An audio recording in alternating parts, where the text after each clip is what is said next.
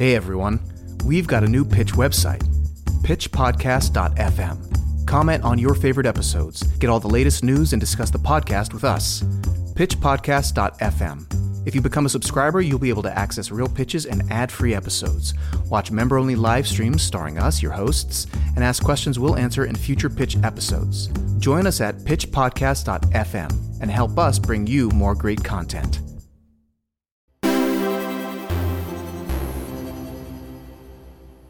Hi, and welcome to another episode of Pitch. I'm Leah St. Marie. And I'm Angel. And today we have a special guest with us, Bill Thompson, who is the Executive Director of Young Storytellers, an arts education nonprofit based here in LA. Welcome, Bill. Yeah, welcome. Thanks for coming. Of course, happy to be here. So I've volunteered with Young Storytellers for many years. I did the biggest show, which I think is when we physically met in 2018 at the Ace Hotel. I was asking you about parking passes. You were kind enough to direct me to where to get my parking validated. But why don't you tell us a little bit about Young Storytellers, because it's something I'm passionate about, and it's a nonprofit that part of our premium podcast proceeds go towards. Yeah, I mean, I think the heart of Young Storytellers, as you know, is about creating a space for young people to be the driving force of their own narratives. Really giving them an opportunity to see the impact that their thoughts, feelings, and words can have on the world around them. We work in public schools who have been historically marginalized and oppressed. Here in Los Angeles, volunteer mentors go into the schools and they work directly with young people who then write their own original stories that are performed by professional actors at a sort of community school celebration. And we work with elementary school students, middle school students, and high school students here in Los Angeles. And we've just been very fortunate, especially as we emerge from COVID, to have a dedicated base of volunteers who come in and work with the students and help them craft their stories, and then the actors perform them. So yeah, it was interesting during COVID to continue the work, and the kids would show up on Zooms. Yeah. Well, and it was interesting for us because we developed a whole new program model during COVID. So, historically our elementary school program is 1-to-1. So each fifth grade student is working with their own mentor to write their story. But we had complications with Zoom where we weren't able to have breakout rooms with one adult and one student. So we ended up building this collaborative stories model, which is a little bit more like a writer's room. So there are a couple of students and a couple of volunteers that are writing a collaborative story. And we're able to sort of keep the artistic primacy for the students by giving them a character that they're the voice of. So even though it's a collaborative process, they each have ownership over a character's voice throughout the story. And I think it was designed because we were trying to come up with a fix, like a logistical fix for COVID. But the unintended consequence is that the kids were so isolated during COVID, and they had such little opportunity to connect with each other. Yeah. Because they were, by themselves, and they were looking at 30 boxes on a screen when they were getting whatever instruction they were getting. And the teachers and the parents were saying how important it was for them to be in a breakout room just with a couple of kids to be able to do something that was fun and creative and inspiring. And so we've kept that program model. We're still doing the collaborative program model because even coming out of COVID, years of isolation for these kids, there's that need for not just the adult to young person connection, but the connection from young person to young person that isn't digital. Yeah. That's not through a screen, that's not through social media, but that's actually being present with one another, which, is more important now than ever. Yeah. What a great unintended side effect of a technical problem that had like an organic, benefit. That's right. That's really great. Did it allow the program to grow? Because I know you're based in LA, but you have like pockets of this program across the United States, right? We do. So we have a program in we have a program in New York City, a program in Little Rock, Arkansas, and a program in Denver, Colorado right now. And we've historically had programs in San Francisco and Austin, Texas, although those have not come back after COVID. I think, we're now, one of the things that we learned during COVID, and as we emerge from COVID, is that, the world has changed in very profound ways. Yeah. And the way in which we work, the way in which we value time, the way in which we spend time outside of our homes is different. Mm-hmm.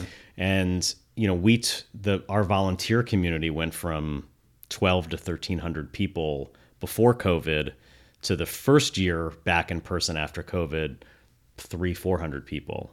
And we're up now to a little north of 500 people, I think, this school year, but it's still less than half of what you had before what it COVID, used to be. Oh, man. And I think that volunteers were always, for our organization, it was it started as a grassroots organization. It was volunteer led for 6 years before it was even a nonprofit.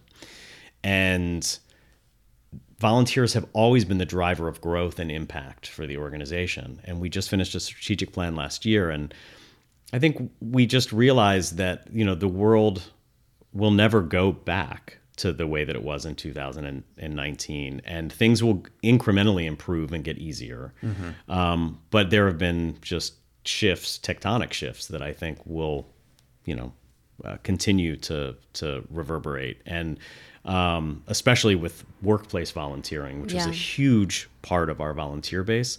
So our new strategy is actually to take our programs and to create toolkits for those programs.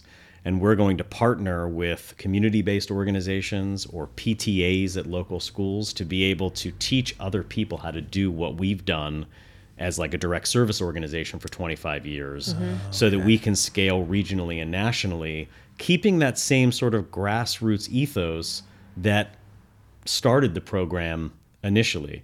We just now have 25 years of experience and data. Wonderful. To be able to provide, a curriculum that we know is, incredibly impactful with the outcomes that we want. Because it's something where all it takes is somebody who is passionate enough about young storytellers that has a little bit of time. Like, you could start one up. I could start one up in Ohio. I could be like, hey, Mom, let's do this at the grade school. That's right. Absolutely. That's all that it takes. And then you gather other people who are like-minded. And what's so interesting, if I can go a little bit on why I'm so passionate about this, I was applying to PhD programs, and part of my work for this was how poetry grows empathy in the brain.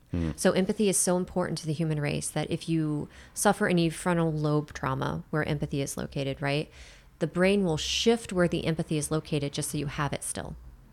Wow. And they were doing these studies with fMRIs in England, and they were exposing patients to music, and they were exposing patients to Shakespeare. And what's interesting, when you hear or are engaged in poetry, your brain has to do a functional shift to understand what the words are. And that functional shift is in the same spot of the brain where empathy is. And so the work that you're doing actually grows empathy in these young minds. And what's so cool about that is empathy helps with recidivism rates. So you have like some arts programs are directly correlated to lower crime. Sure. And I would even argue that, the empathy building is as present for the volunteers, for the adults, as it is for the for the young people. I mean, that was my personal sort of experience in the program. I started as a volunteer. Yeah. Right? How did you and when did you get started? 17 years ago. Okay. I'm here. It's I feel in many ways that it's like I'm an accidental executive director, right? This wasn't the path that I had chosen for myself, and I moved out here to get into film and television, and I was at my first job, and my boss came in and said, "I need to send you down to an elementary school at lunch today to work on a program." I was like, "What?" And And he's like, well, I started a nonprofit when I was in grad school, and the woman who runs it, they need volunteers. I told her I'd send somebody. You're the newest person in the office. It's your turn. And I was like, what am I doing? And he's like, enough, like no questions, just go. You'll figure it out. And for me personally, like I'm not a kid person. Mm-hmm. I mean, I have children now, so but You've become a little bit of a kid person. I've become more of a kid person, but I'm an only child. Okay. Right? Like I'm not someone who, I don't think I'd been in a room with a 10-year-old since I was 10. Right. Wow. And I go to this elementary school, and I was paired with a girl who on the surface was the exact opposite of me. She was incredibly shy, Latina, struggling to learn English. And I think the only thing in the moment we met each other that we had in common is that we were both just terrified of one another. But we sort of we just took that leap of faith, and, I kept showing up. Yeah. And she started to open up and wrote a story about a girl whose family is about to be evicted from their home. Mm. But she has an imaginary friend who is a magical flying unicorn. And he lets her sell rides on him at the school to all of her friends. And it raises enough money so that her family can stay in their home. And we're at the big show, which is where the actors show up and they audition for the kids, and the kids cast the actors in the parts. And this girl, I could barely get a yes or no answer out of the first 3-4 weeks of the program. All of a sudden, I see her strutting down this red carpet. She's got this VIP badge on. She's on stage, casting the actors, knows exactly who she wants in the parts. Her mom is sitting in the audience, in tears. And I just had this epiphany of oh, this is the story that is being told here in LA that matters. Right? I was working on a TV show at the time that was prestigious and would go on to do all of these, all these people would watch it. But this girl's story just felt so much more important. And to go to the empathy thing, I felt seen in her story, because this girl, when I was growing up, I had a fair amount of economic insecurity in my life. My dad lost his job a ton when I was little, so we were always moving back to my grandparents' farm. And I would, at 6, 7, 8 years old, would fall asleep, hearing my parents argue about money, or I would feel guilty because my feet would grow and I'd need a new pair of shoes. Mm-hmm. This girl knows none of that about me. But she writes this story that's authentic to her, that's from her lived experience. And I'm all over that. And this connection, the connective tissue of her story, the empathy that's built there, the fact that I could be seen in her story was so profound and so moving to me. That's one of those things too, when Taha, my first mentee, got into the big show, at the same time in my life, I had sold the thing to Shudder. And I was very excited about that. But when I heard the news that his play, because they choose 5 students from the hundreds, year, yeah. When I heard the news that his story got picked to be, is it the big show, the biggest show? The biggest show. The biggest show. I was up here instead of my Shudder thing. I was no, Taha's thing was way more important. Yeah. And you did so much legwork, because I remember we had a really hard time. Oh, yeah. I think he had moved schools, and of course this happens all the time with the school district, but the school that he was at didn't have the correct contact information. Yeah. And I mean, it was to the point where I was sweating it. His story was brilliant. I was at was it Palms? It was Palms. Elementary school. That's right. Brian Lynch was the head mentor. I was there at the performance at the school, and I saw the story, and I was like, this is one of the funniest things I've ever seen. It was the descendants of Jimmy Fallon and Jimmy Kimmel? Or no, James Corden. Yeah. It was Jimmy Fallon and James Corden. Fashion off. And they had a fashion off in Dubai. Yes. And it was just so imaginative and so creative and so informed by pop culture, and it was so funny, and good memory. It was just fabulous. And I was really stressed that we weren't going to be able to have him and his family Me at too. the event. And I don't even remember how you did it, but you like pulled a rabbit out of a hat, and all of a sudden it was like we were connected with his family and he could be there. Background in investigative journalism. That's right. That's what it was. It was finally amazing. paid off. Finally, my master's degree paid off. But in a huge way, it sounds like. In a huge way. It was important for him to get the recognition that he deserved for his stuff. Well, he was one of those special kids. There's I don't know if you saw the sizzle reel from the event, but the end of it is just a shot of him standing outside of the Ace Hotel looking up at the marquee. Yes. And everything on his face, and this kid isn't an actor, No. but like he's just there and present in this moment, and it's just all of the impact of what we do was like on this young man's face. It was such a gorgeous moment to capture, and like not a staged moment and not on stage, and there was no audience. But you just get this glimpse of the future he could see for himself. Yeah. And the belief that he had in himself after having this experience, that he had tapped into the thing that makes him so special that every 1,000 people were responding to, which is like his voice. And that's a really powerful thing. Would you say there's anything as powerful as that outside of the realm of working with children's storytellers?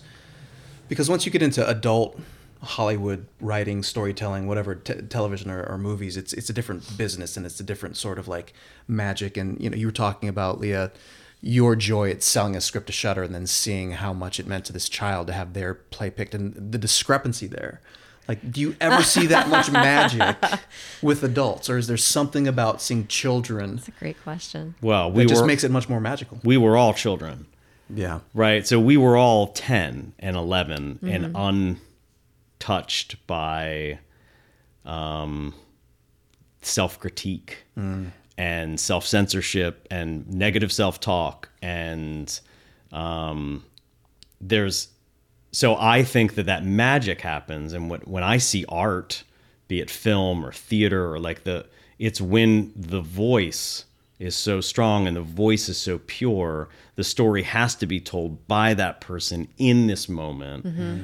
And that authenticity comes from, I think they are tapped into that same space that our young writers are tapping into, which is the core of who we are. This child, I think so much of like, and I've got a 12-year-old and an 8-year-old now, and I can see the difference already in my 12-year-old.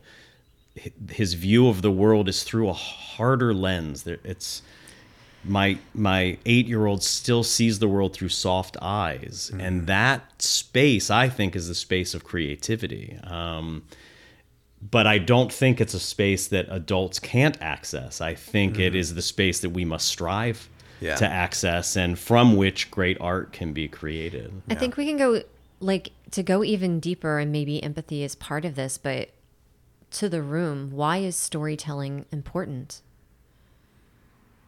I mean, I think just on a fundamental level, it was essential as a species for our survival, right? I mean, it started around the campfire. It started around our friend who used to sit around the campfire walked in that bush, and there was a tiger in the bush, and now he's no longer here. So let's tell that story so we don't go to the bush. Yeah. So I think so much of the storytelling was about survival. Like that is like embedded so deeply in our DNA of like who we are as a species. Yeah.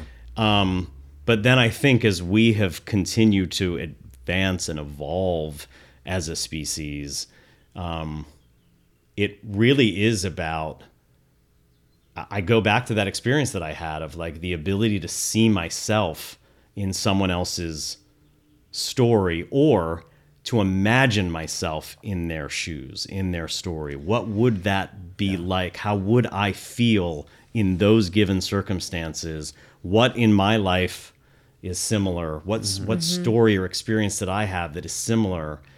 Because I think we all strive, and this is also in our DNA, for connection and to belong.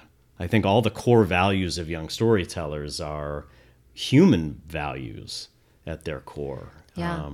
So that's it for me. I think it might be the the language of connection, right? We have more data than we've ever had in the history of humanity. We're collecting data on all the platforms and all the digital devices, right? But ever since, you took math or whatever the technical class was in grade school, and it was like a lot of us didn't like it or it didn't resonate with us.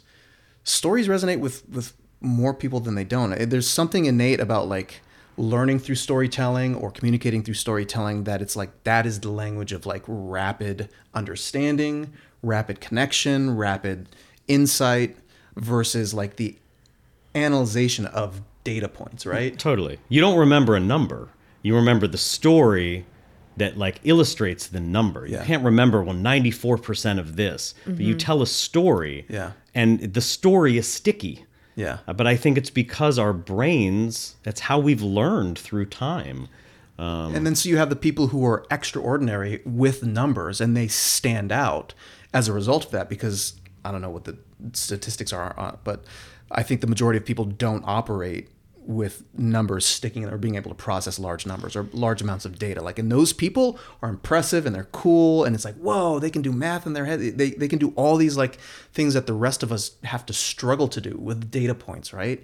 Where the rest of us, we get by and we commune and connect through storytelling and we survive and we learn and, we grow and we evolve. So I think it's probably, like you said, in our DNA. It's an innate, it's like the universal operating language almost. It's so cool that we're using the word survival. I remember reading Guns, Germs, and Steel, and he's talking about in Papua New Guinea how two tribesmen would come across each other's paths, and they would have to talk about their relations until they found a relation that was a connection. Otherwise, they would kill each other. Oh. So we're going from a place of pure survival for storytelling into, I think nowadays, emotional survival. Like I went to Ireland with my brother, and it was during the James Joyce week that they do over there.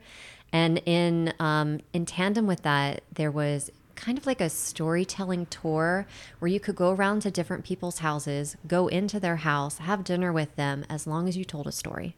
Like that was the trade that you were offering. So I think that there's this evolution of, this is the reason that we used to tell stories so that we wouldn't die. And now we're telling stories so that, I don't know, I know it sounds cheesy, but so that our hearts are full in some way, right? Yeah. Well, our existential questions have not changed. Yeah. Right? So everything we have surrounded ourselves, I think of Waiting for Godot all the time, because we've surrounded ourselves with more and more tools and distractions and technology and everything else.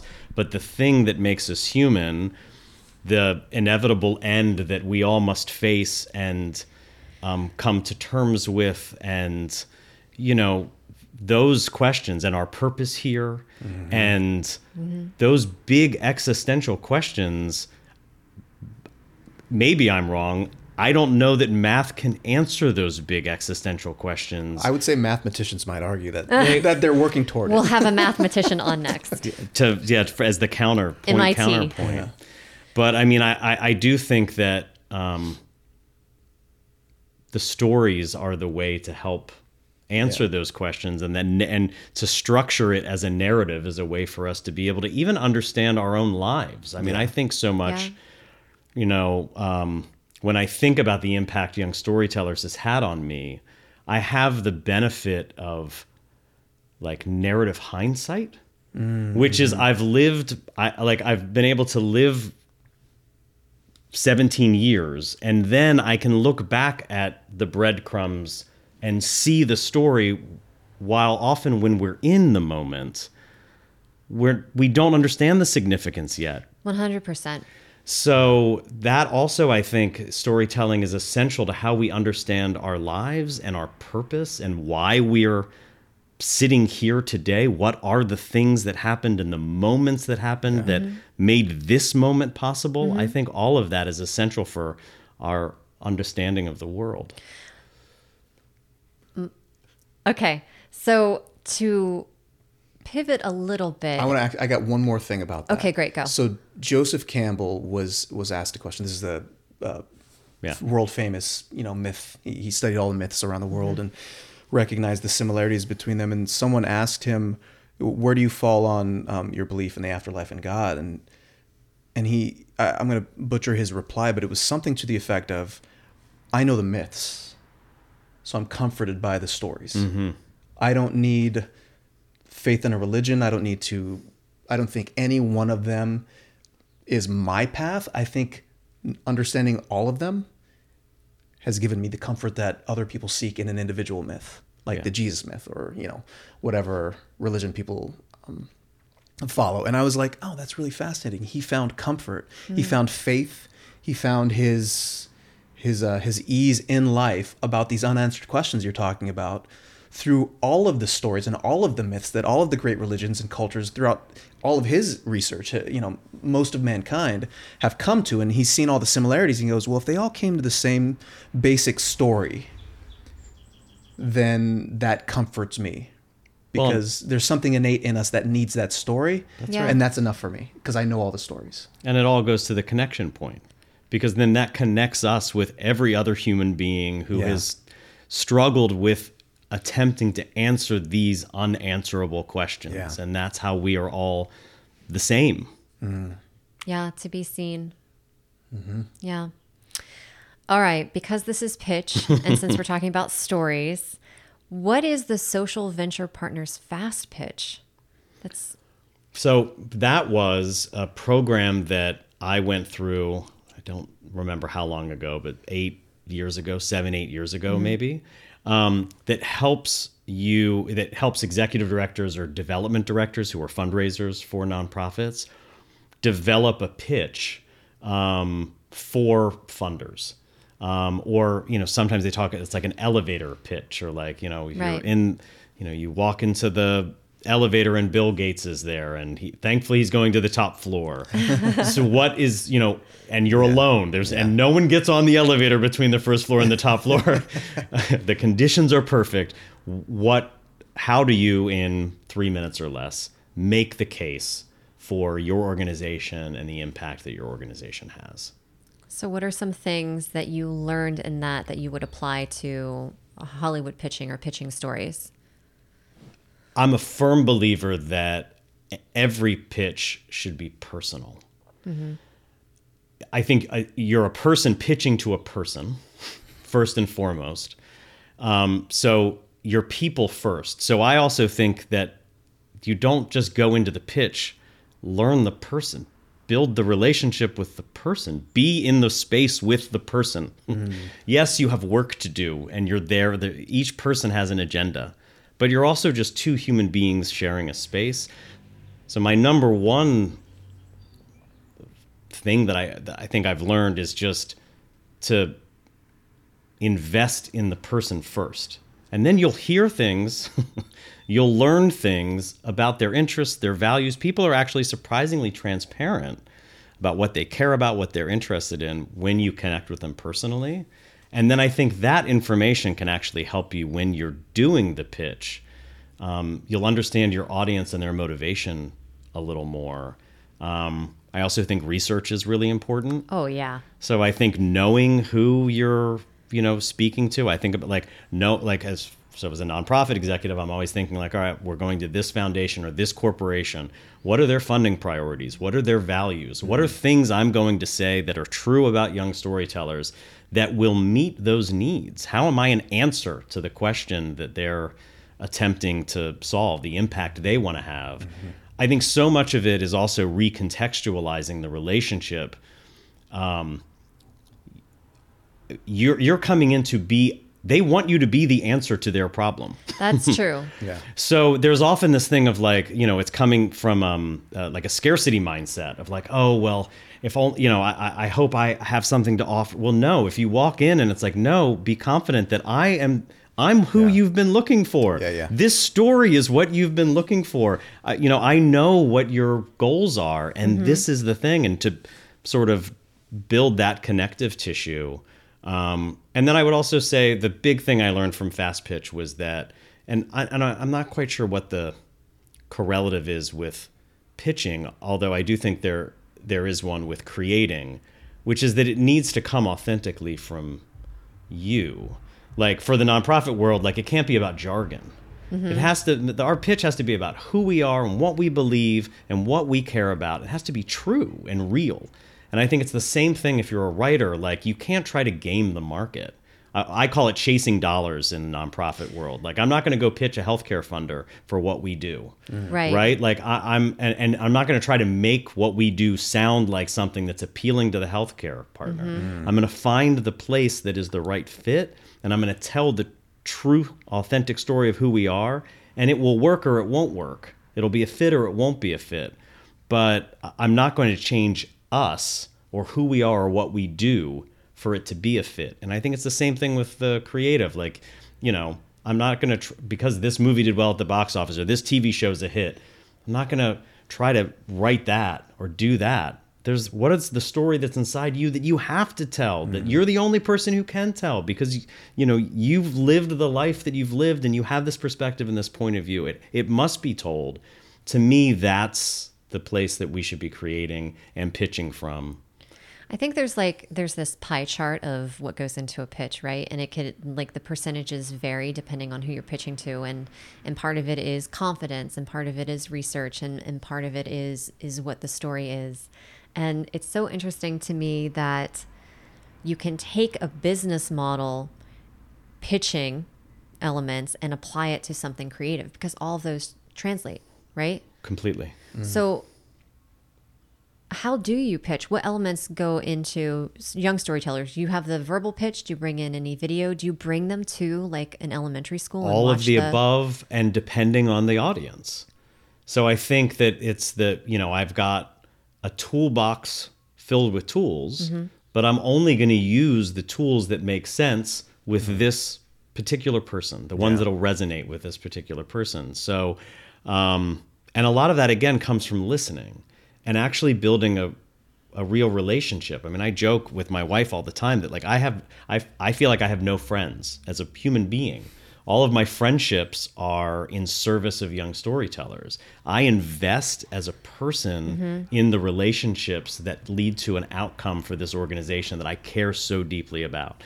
And so I think it comes with just, you can do some pre-research, but I also think you can learn a lot by just asking questions. And so that I think works for me. Something you said in there struck me. I want to, before we get too far away from it, why?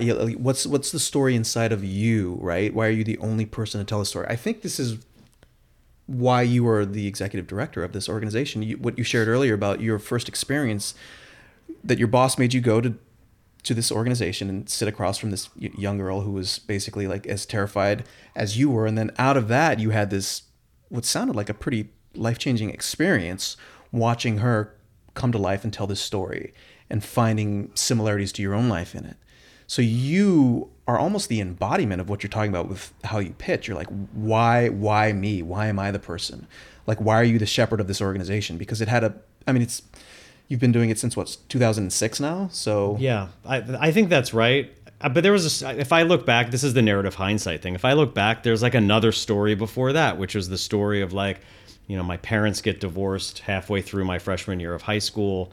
I had experienced no art as a human being. Oh, wow. I had never been to an art museum. I'd never seen a dance concert. I'd never seen a play. Like it was just not part of my upbringing. And I ended up, when my parents got divorced, my mom and I moved to Delaware in January of my freshman year of high school. Into her cousin's house, because my mom was putting herself through college. My mom wasn't a college graduate until my parents got divorced. So she was putting herself through college while I was in high school. And we didn't have enough money to live on our own. We moved in my cousin's house, or my mom's cousin's house. And I'm in a completely different environment than I've ever been in before. And I go to my guidance counselor. And at the time I was like a young Republican. I was into like political science. I had like a letter from Ronald Reagan. Like I was just not at all who I am today. Wow. And the guidance I was trying to get into a political science or an economics class.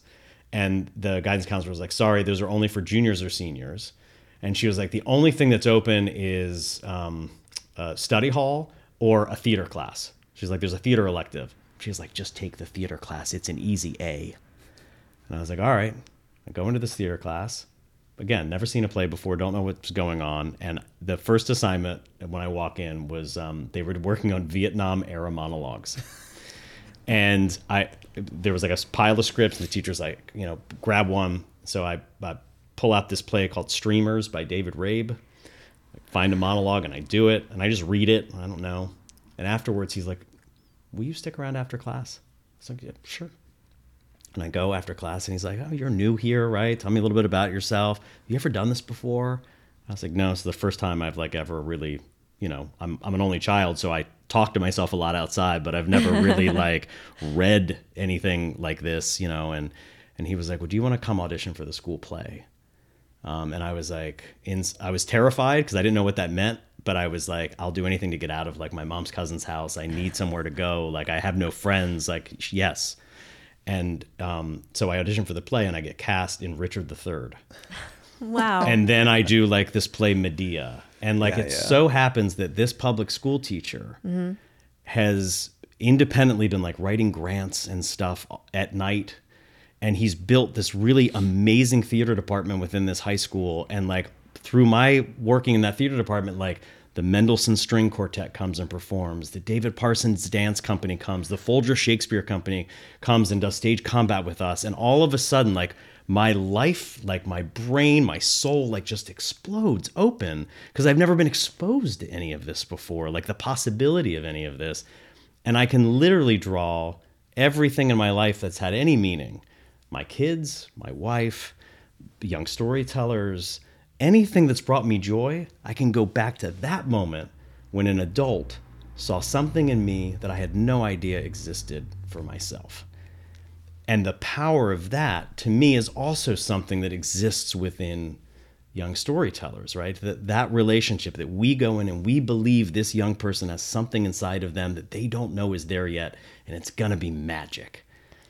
That's powerful shit. Yeah. And, that's, so again, like, so but this, again, I benefit from the hindsight of living the life. I'm 46. I can now look back and understand the touchstones in my life that brought me here. And so I pitch that.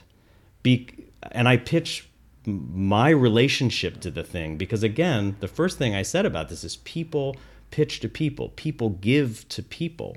And I think that's I'm the best way to move somebody unless I'm taking them to a school, right? And sometimes I think I have to be careful with that. I think the nonprofit sector has to be careful about not tokenizing our young people, Sure. About not putting them on display, about not using them as case studies. Mm-hmm. So I really do often defer to myself in the pitches. I try not to tell someone else's story. I try to tell my story and why it's impactful, to avoid those things. What's great about what you just did, and I hope the listeners were paying attention, is Angel and I were both very captivated. You started with a personal story of yours, how you transitioned as a character from this person who had a Ronald Reagan letter into somebody who is full-blown into theater and arts, and how that then translated into where you are now. Like the steps of that, I was completely engaged. Like if you're pitching me young storytellers, I'm in right now. Yeah.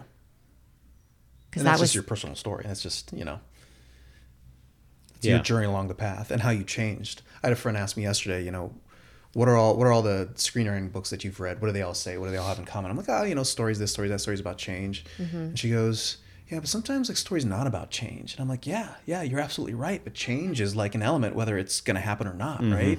But in the majority of stories that I consume, change is a huge element. And then your story, your personal story, had several pivotal moments of change in there. Well, I feel that way. I mean, both stories, if I'm gonna intellectualize them, are about transformation. Yeah. And that is also what I think an outcome of Young Storytellers is for the young people we serve and also for the volunteers that participate. So that's the connective tissue for me, are what has happened in my life that has led to transformation, and how can I tell that story in a way that lands with the transformation that a young person experiences when they've gone through our program. Yeah. And that's so true. Like all of the kids that I've had the pleasure of mentoring have started out kind of shy. Yeah. And then they become themselves after the second or third week. It's a powerful gift to Yeah. give a young person. It's really, because we're not, the dirty secret is the mentors aren't doing anything, right? We just create space. We're creating space and we're supporting and we're cheerleaders and we're genuinely there to build this young person up. But all the magic and beauty and genius is within them. We're not there teaching them. If anything, like we learn more from them than they probably learn from us. But it really is about just creating space. And I think 2023, what's more important than space, than presence, than focus, than someone saying like, this space is for you. I'm here just to support what you need in this space. Like we've gone through this incredibly traumatic upending of our world. Yeah. Something that was unimaginable literally happened to everyone collectively. Some people suffered more than others, but everyone collectively had the experience of a core tenet of our existence, that we can just leave our house every day and have autonomy and do this, was threatened by a virus, right? Yeah. It's like a movie. But we lived it. And now as we come out of it, I mean, I think that there's a mental health crisis. There is especially a youth mental health crisis. But so much of that is that we need to go back to those elemental things of creating space where we feel as if we belong. We have empathy for one another. We feel connected. We don't feel alone. We don't feel isolated. That's the salve for the years of isolation that we felt.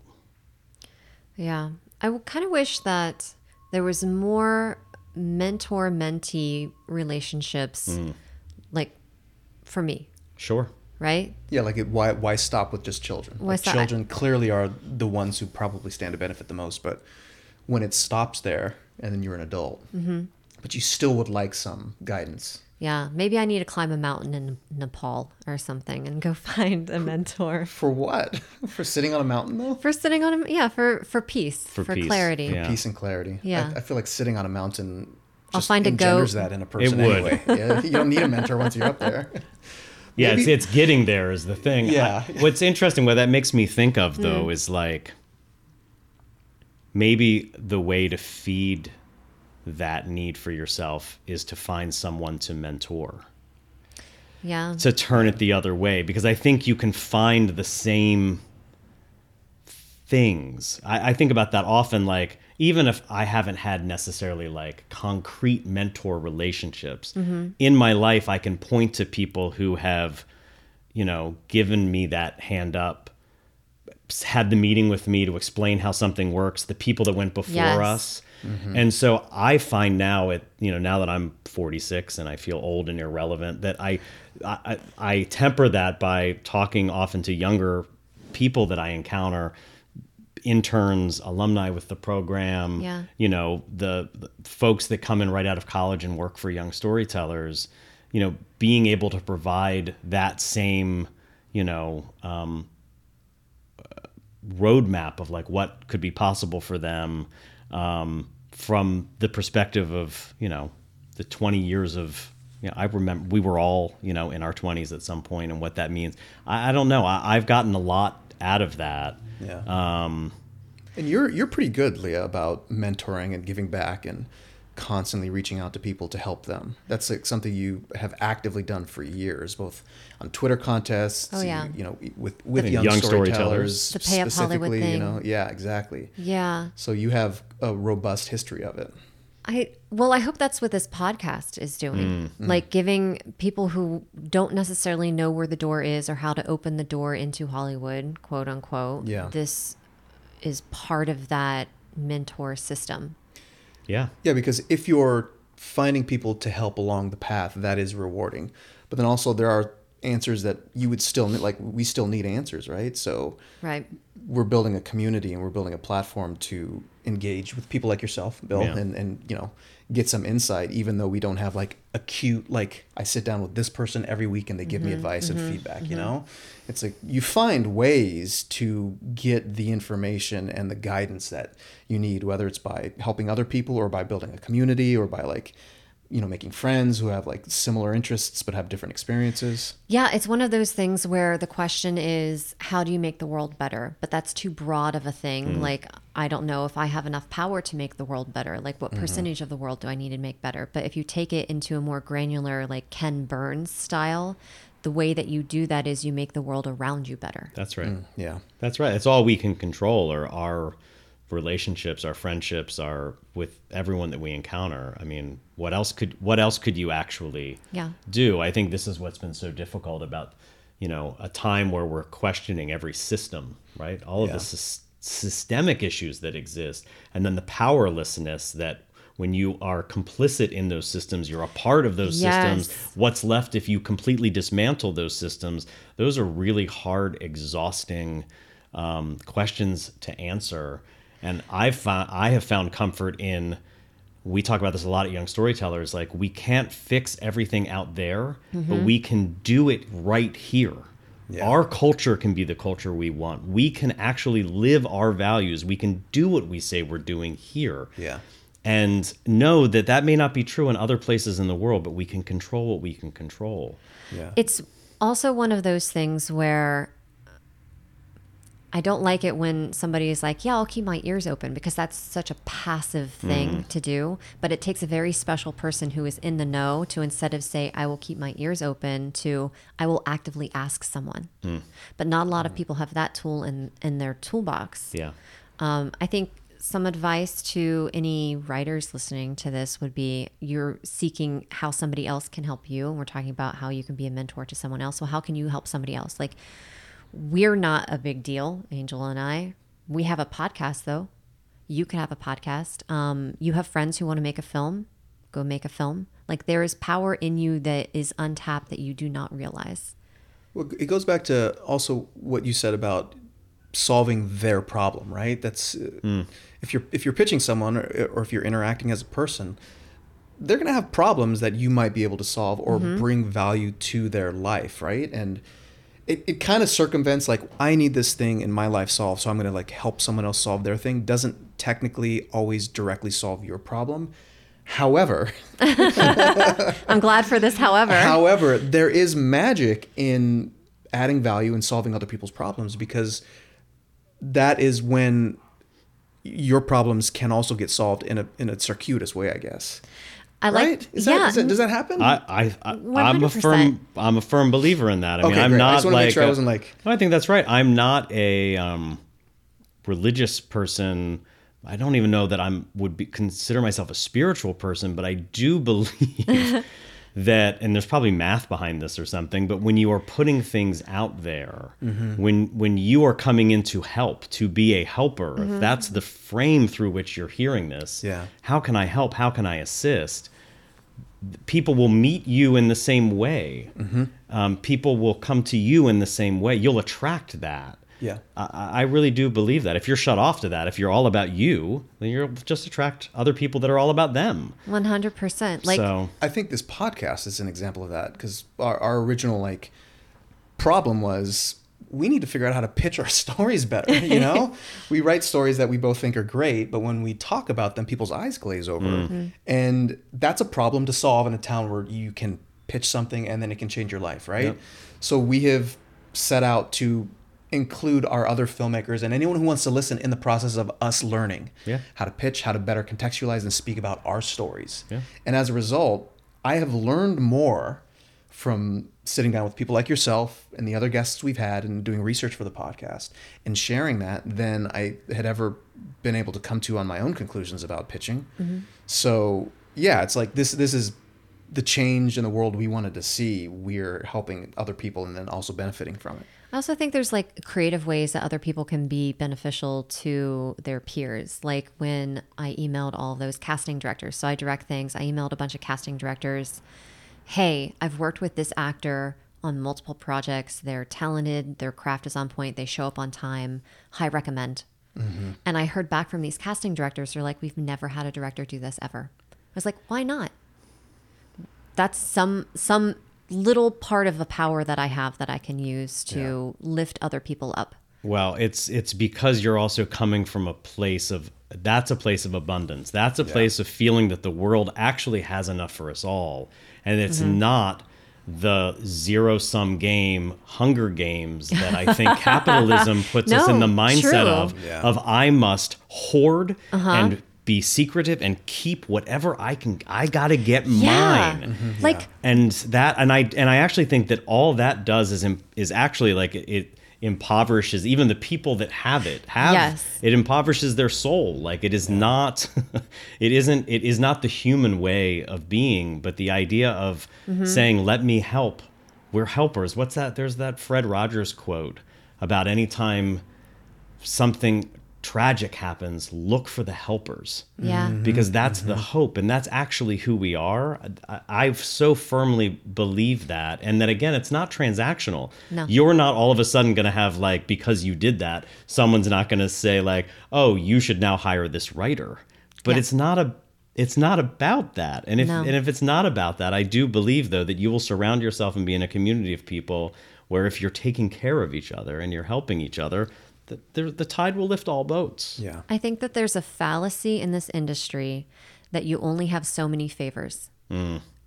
Right? Like I have talked to multiple people in this industry who are like, no, I can't ask that person. Sure. Like, because I can only ask them one thing. That's like a self-perpetuating fallacy. It is. Because the people, they're afraid of asking for more favors. If they burn a favor from that person is like, I only have so many favors to give. So if you burn one of yours with me, I'm not going to give you another favor. Because why? Their time is so precious. Right. Like some of these people are very busy and very important, but I like to say no one's out here saving lives. No one's actually like performing triple bypass. Like no one in this industry is actually hands-on performing surgery to save someone's life acutely. Like stories are one of the most important things in the world. I will stand by that statement. I'll fight anybody who disagrees, but also at the same time, we're not like rescuing people from collapsed buildings. Yeah, like no one's time is so precious that they can't give another favor. No, that's right. And it's also if you believe it, right? Like you can give that and you can help if like you believe it. Like I don't think you can just go around and be like, I'm going to make a connection for every person I know to every other person I know. Sure, yeah. It has to be being like, no, this is special. Like I'm bringing this to you because like, if I were in your shoes, I'd be buying this. This is an unbelievable story. It's exactly that's what happened when you reach out to the casting directors. If you were a casting director, you'd be like, I would cast this actor in every single thing I do. Yeah. They're professional. They're talented. It's because you believe it. It's a lot easier to sell and make connections for the thing that you believe. It can't be a sort of quid pro quo. It can't be transactional. No. It has to be genuine and authentic. And then I believe that if what you're doing is genuine and authentic, there is no end to the number of favors people will do for you because they will trust your judgment. They'll trust your taste, right? They'll know that you're not just, this is someone that I went to grade school with or someone I'm doing a favor for. You're doing it because you actually want to elevate the idea. You want to elevate this artist. I think. And I like favors that it's not for me. I'm asking for someone else. Those are my favorite favors to ask. So like a selfless favor. Well, yeah. Because I don't know. But what do you get out of that? I get to help you. Or it's not even a favor because again, it's an answer. This is an answer to something you need. So I'm actually, the favor I'm doing is to you, not the person I'm introducing you to. So for our audience of writers or agents or whomever, like if somebody wants notes from you, but you know that they're writing a thing, offer to give them notes. Don't wait for them to ask. Yeah. Because sometimes it's hard for people to ask for things or they don't know how to ask because that's not part of their toolbox. Yep. Yeah. Or introduce them to this podcast and tell them to get better in a sly kind of way.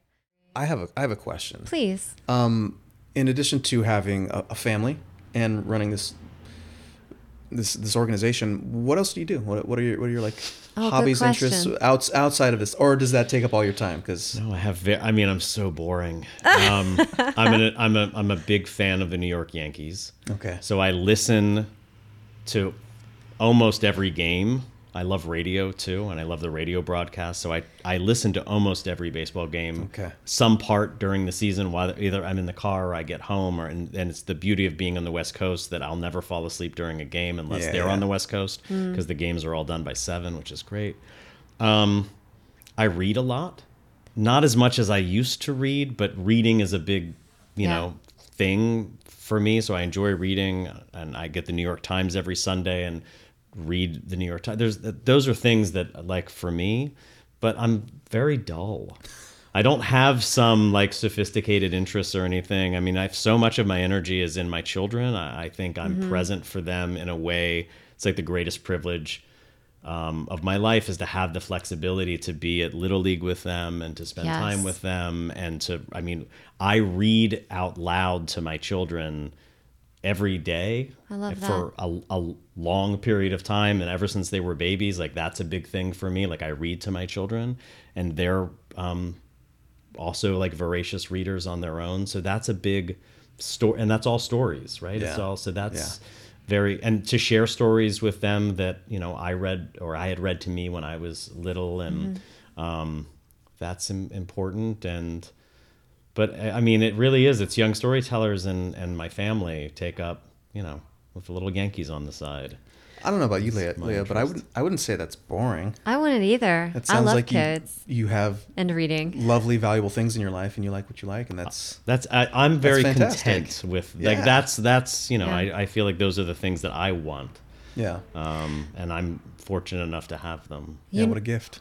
You're in South Pass, right? Yes. So I go there all the time for like everything that I do in my life, even though I live in downtown. She's constantly in South Pass. I'm like, where are you? She's like, I'm in Pasadena. I'm coming back from Pasadena. Yeah, everything is in Pasadena for her. But one of something fun that I've done with my niece, who is in Ohio, is I took her bouldering, and so they have a rock climbing gym in South Pasadena now on Fair Oaks and Hammond. You know, across from where the fire department is. Yeah. Yeah, Touchstone climbing. It is a blast to take a kid there. Oh, that's a First good of all, idea. they're instinctually good at it because they have like no body weight. Well, yeah, I have an 8-year-old who's like in the 3rd percentile for height and weight. There you and go. He is so quick and agile and climbs on everything still. And there you go. He would love that. I'll have to check that out. Yeah, definitely check it out. They have shoes to rent there. I'll just watch from the bottom. You can just watch from the bottom. Good move, smart. Yes. Otherwise, it's, you know, you'll have to do an addendum to this podcast, like a tragic update about what happened when I fell off of the Per Leah's boulder. suggestion, he fell to We'll do a his bonus episode. fractured 3 vertebrae. Called Injuries He's now in Sustained. traction, and the only thing he can do is podcast. So Traction Podcast. There you go. So where may our listeners sign up to volunteer and learn more about Young Storytellers? youngstorytellers.com. And then there's very prominent buttons that say volunteer and donate. Yes, we have programs in more than 40 schools here across Los Angeles. And I mean, you'll leave the process a better person. Yeah. Are you international yet? Well, we have a sister program in Brazil. Wow. In Portuguese, because we had a very talented volunteer who was here on a Fulbright scholarship from Brazil at AFI. Mm-hmm. And before his Fulbright ran out, we had coffee together, and he was like, I want to bring something of social impact back to Brazil. And he asked if he could run a pilot of Young Storytellers with a youth mentoring organization he had been in when he was in high school. Wow. And I said, great. I said, maybe don't call it Young Storytellers, call it something else, but you can totally take the bones of what we're doing and adapt it for the needs of the community. And it's now in 3 cities in Brazil running with this NGO. And they do all this other exciting things there that, you know, we hadn't thought of here. Like, they have volunteers pretend to be like Secret Service for the kids as they're walking down the red carpet, and they do all of this paparazzi stuff. We've even taken some ideas from them over the years. So it's been a really beautiful thing. And I think, again, this goes back to our toolkit model. I mean, our hope is to build a national and international community of young storytellers, program providers, where we'll just be a seat at the table and we can learn how all of these other communities across the globe, we're able to adapt our tool to meet their needs. And then we can integrate some of that here in Los Angeles too, and just sort of have that feedback. I love that. With one another in that dialogue. So yeah. But more to come, I hope. Do you remember the name of that program in Brazil? Well, I don't. I'm not going to say it in Portuguese because I'll get it wrong. Okay. But the name of it in English is Telling Dreams. Nice. Telling Dreams. Okay, so the Portuguese translation. We'll figure that. We'll put it in the show notes. Or something. Yeah. Now, I got one last thing. You've been doing this long enough to have seen, I'm assuming, some of your original mentees become adults. Mm-hmm. Do you stay in touch with any of them? What's the feedback? Yeah, I mean, what's the I relationship think like there with some of them? Sure. I mean, which I was sharing with you earlier before we started. I had lunch yesterday with one of our alums who is now actually a writer here in Los Angeles. Went to graduate school for playwriting, and just a very accomplished young artist.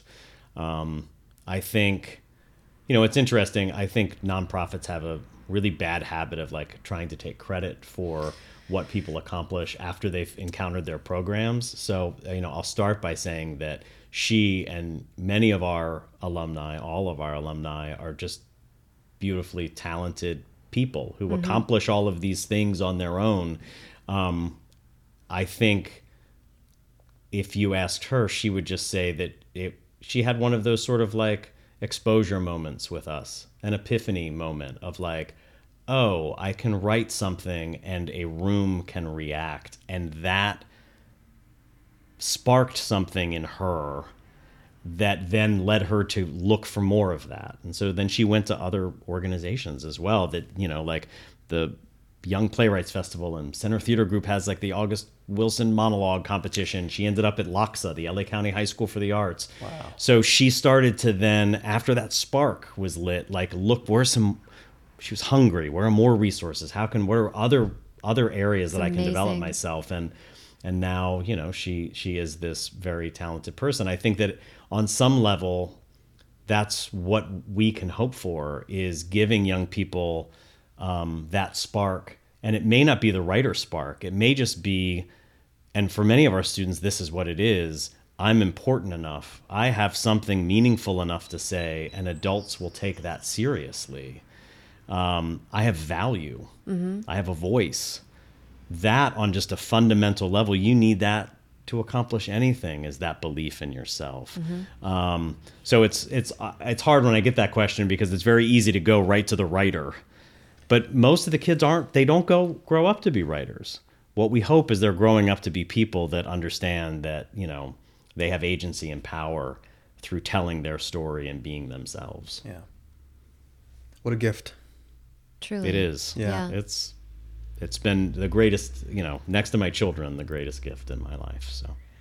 So go volunteer if you have the time. Or also, sometimes you do one-off because of your breakout rooms. You need somebody to sit in, right? Well, we have these workshops called Day of Story workshops. So we do have those opportunities. But most of our volunteer opportunities are longer term, usually 9 weeks, 10 weeks, just because there is so much data that shows that an extended intervention is more impactful. There's a greater depth of impact than coming in just for one session. Yeah, because if you go back to my story, if I had just gone once, I would have never built the relationship that I was able to build with Jackie, where she felt safe enough to create the story, to tell the story that was inside of her. Right. That came from trust, and trust comes from time. Mm-hmm. And there's not really a shortcut to that. It's like the Waldorf model for education. Yeah. The longer you're with the students. Yeah. The boss who initially told you to go over there, did you thank him? Oh yeah, absolutely. Yeah. Well, what's amazing is so then I did that, and then, he actually helped me get the job, because I ended up quitting working for him. And I thought I was just going to be quitting my job, but I said, do you think I could go help produce Young Storytellers rather than this TV show? And he could have thrown me out on my ear, especially in 2006, because that's how the industry worked then. Yeah. But instead he picked up the phone and called the woman who was running it, and a week later I was working there. That's great. And that was also a gift, that he when I came to him with a genuine expression of a direction I wanted to go, that he didn't take that as like an insult to his business or an affront to his ego, that he heard me and met me in that place and helped. Yeah. So it was I think a big moment. That's important for anybody who wants to volunteer to know is, like, I was working at a social justice documentary place a couple blocks away from the school where I volunteered. And I asked my boss, can I just take my lunch breaks every Friday and go do that? So I think that you'll find a welcoming ear for whoever you have to ask to take the time for that hour. Yeah, I think that's... I don't think that should prevent anybody. And if your boss says no, like, maybe that's not the right it's job. not the right job. No, it's true. Yeah. Especially in 2023. Yeah. The things that we've learned about ourselves and what worth is and where our time is better spent. That's right. Yeah. It's been lovely. It's a real treat. I'm tickled every time we have someone like yourself come in and sit and share their story with me. I'm just like, this is the coolest thing we're doing right here. As much as I like want to write my stories and tell my stories, this has been such a worthwhile endeavor for me because I get to, connect with people like yourself and hear their stories, and it expands my understanding about storytelling in this world. It really does. So thanks for coming in. I really appreciate it. Thanks for having me. Thank you, Bill. Thanks for letting me talk about my favorite subject. Yeah, you're which welcome. is young storytellers. You're good at it. You're good at it. So. Thank you very much. So cheers from Hollywood. Yeah, thanks for joining us. Cheers from Hollywood. We'd like to extend a special thank you to Bill Thompson from Young Storytellers. Thanks for coming on. And make sure to check out Young Storytellers online to find out how you can volunteer at www.youngstorytellers.com.